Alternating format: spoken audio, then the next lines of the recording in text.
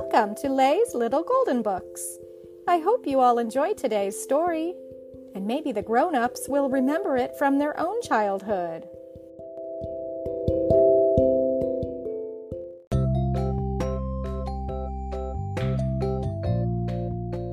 Hansel and Gretel by the Brothers Grimm, a little golden book.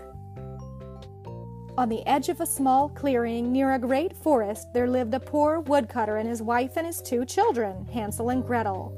The wife was the children's stepmother, and she was very cruel to them.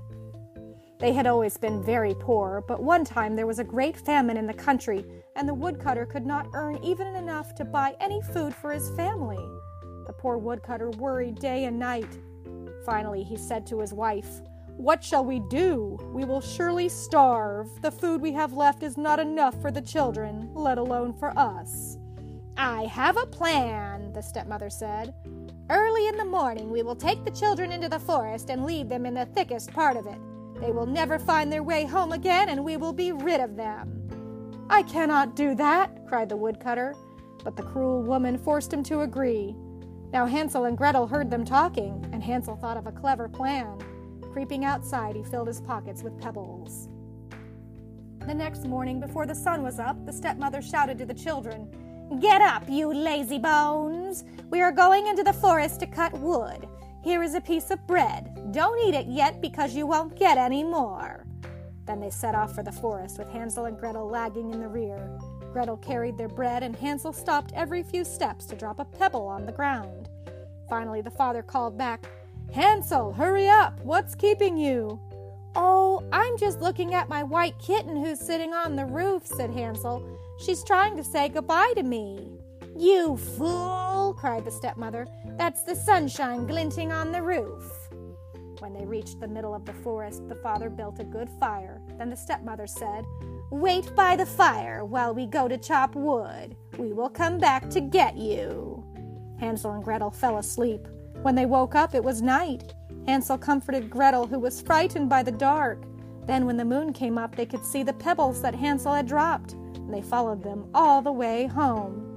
When they got home, the cruel stepmother planned again to get rid of them, and the next day they all went once more to the forest. This time Hansel was not able to collect pebbles. He dropped breadcrumbs instead. But when evening came, they could not find the breadcrumbs. The birds had eaten them.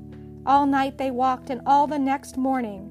Suddenly they saw before them a little house, all made of gingerbread, with windows of spun sugar. They ran toward it eagerly.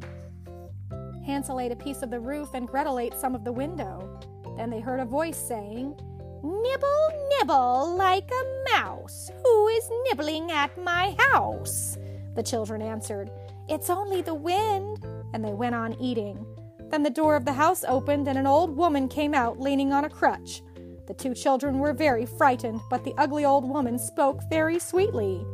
"Do come in," she said. "You must be very hungry and tired, for you look as if you've come a long way." Then she led them into her house. There she invited them to sit down to dinner. They were so hungry that they ate everything on the table. When they had finished, the old woman put them to bed in great comfortable beds. Now, although the old woman seemed so kind, she was really a wicked witch who ate little children. So while Hansel and Gretel were sleeping, she was thinking of the fine meal she would have. The next morning she awakened Hansel and put him into a cage. No matter how he begged to get out, her heart did not soften. Then she woke up Gretel and put her to work. "I'm going to eat you both," she said, "but first you can do some of my work." So poor Gretel had to carry water, chop kindling, scrub floors, and sweep the rooms. Gretel did not get very much to eat, but the best kind of food was given to Hansel, for the witch thought he was too thin. Each morning she asked him to stretch out his fingers so she could feel how fat he was, for she could not see well. But Hansel stuck out an old bone, so she thought he was not growing any fatter. At last the witch decided to eat him anyway. Gretel had to build the fire and fill the kettle, and she cried as she worked. Then the witch came to Gretel and said, "Crawl in the oven, Gretel, and see if it is hot enough." But Gretel replied, "I don't know how to do it. How do I climb in the oven?" "Stupid!" cried the witch. "The door is big enough. Why, I could get in myself." She bent down and put her head in the oven. Quick as a flash, Gretel pushed her in and slammed the door. Then Gretel let Hansel out of his cage. "Hansel, we're free!" she cried. "The old witch is dead!" Filling their pockets with glittering jewels from the witch's hoard, they set off through the woods, determined to find their way home. But though Hansel and Gretel walked and walked, they were still lost, and not a thing looked familiar. Just when they had given up hope, they heard a happy cry. There was their father coming toward them. "Hansel! Gretel!" cried the father, hurrying to them. "I have looked and looked for you!" He took them home, and Hansel and Gretel found that their cruel stepmother had gone away forever. And with the jewels that they brought from the witch's house, they were able to live comfortably and happily ever after. The end.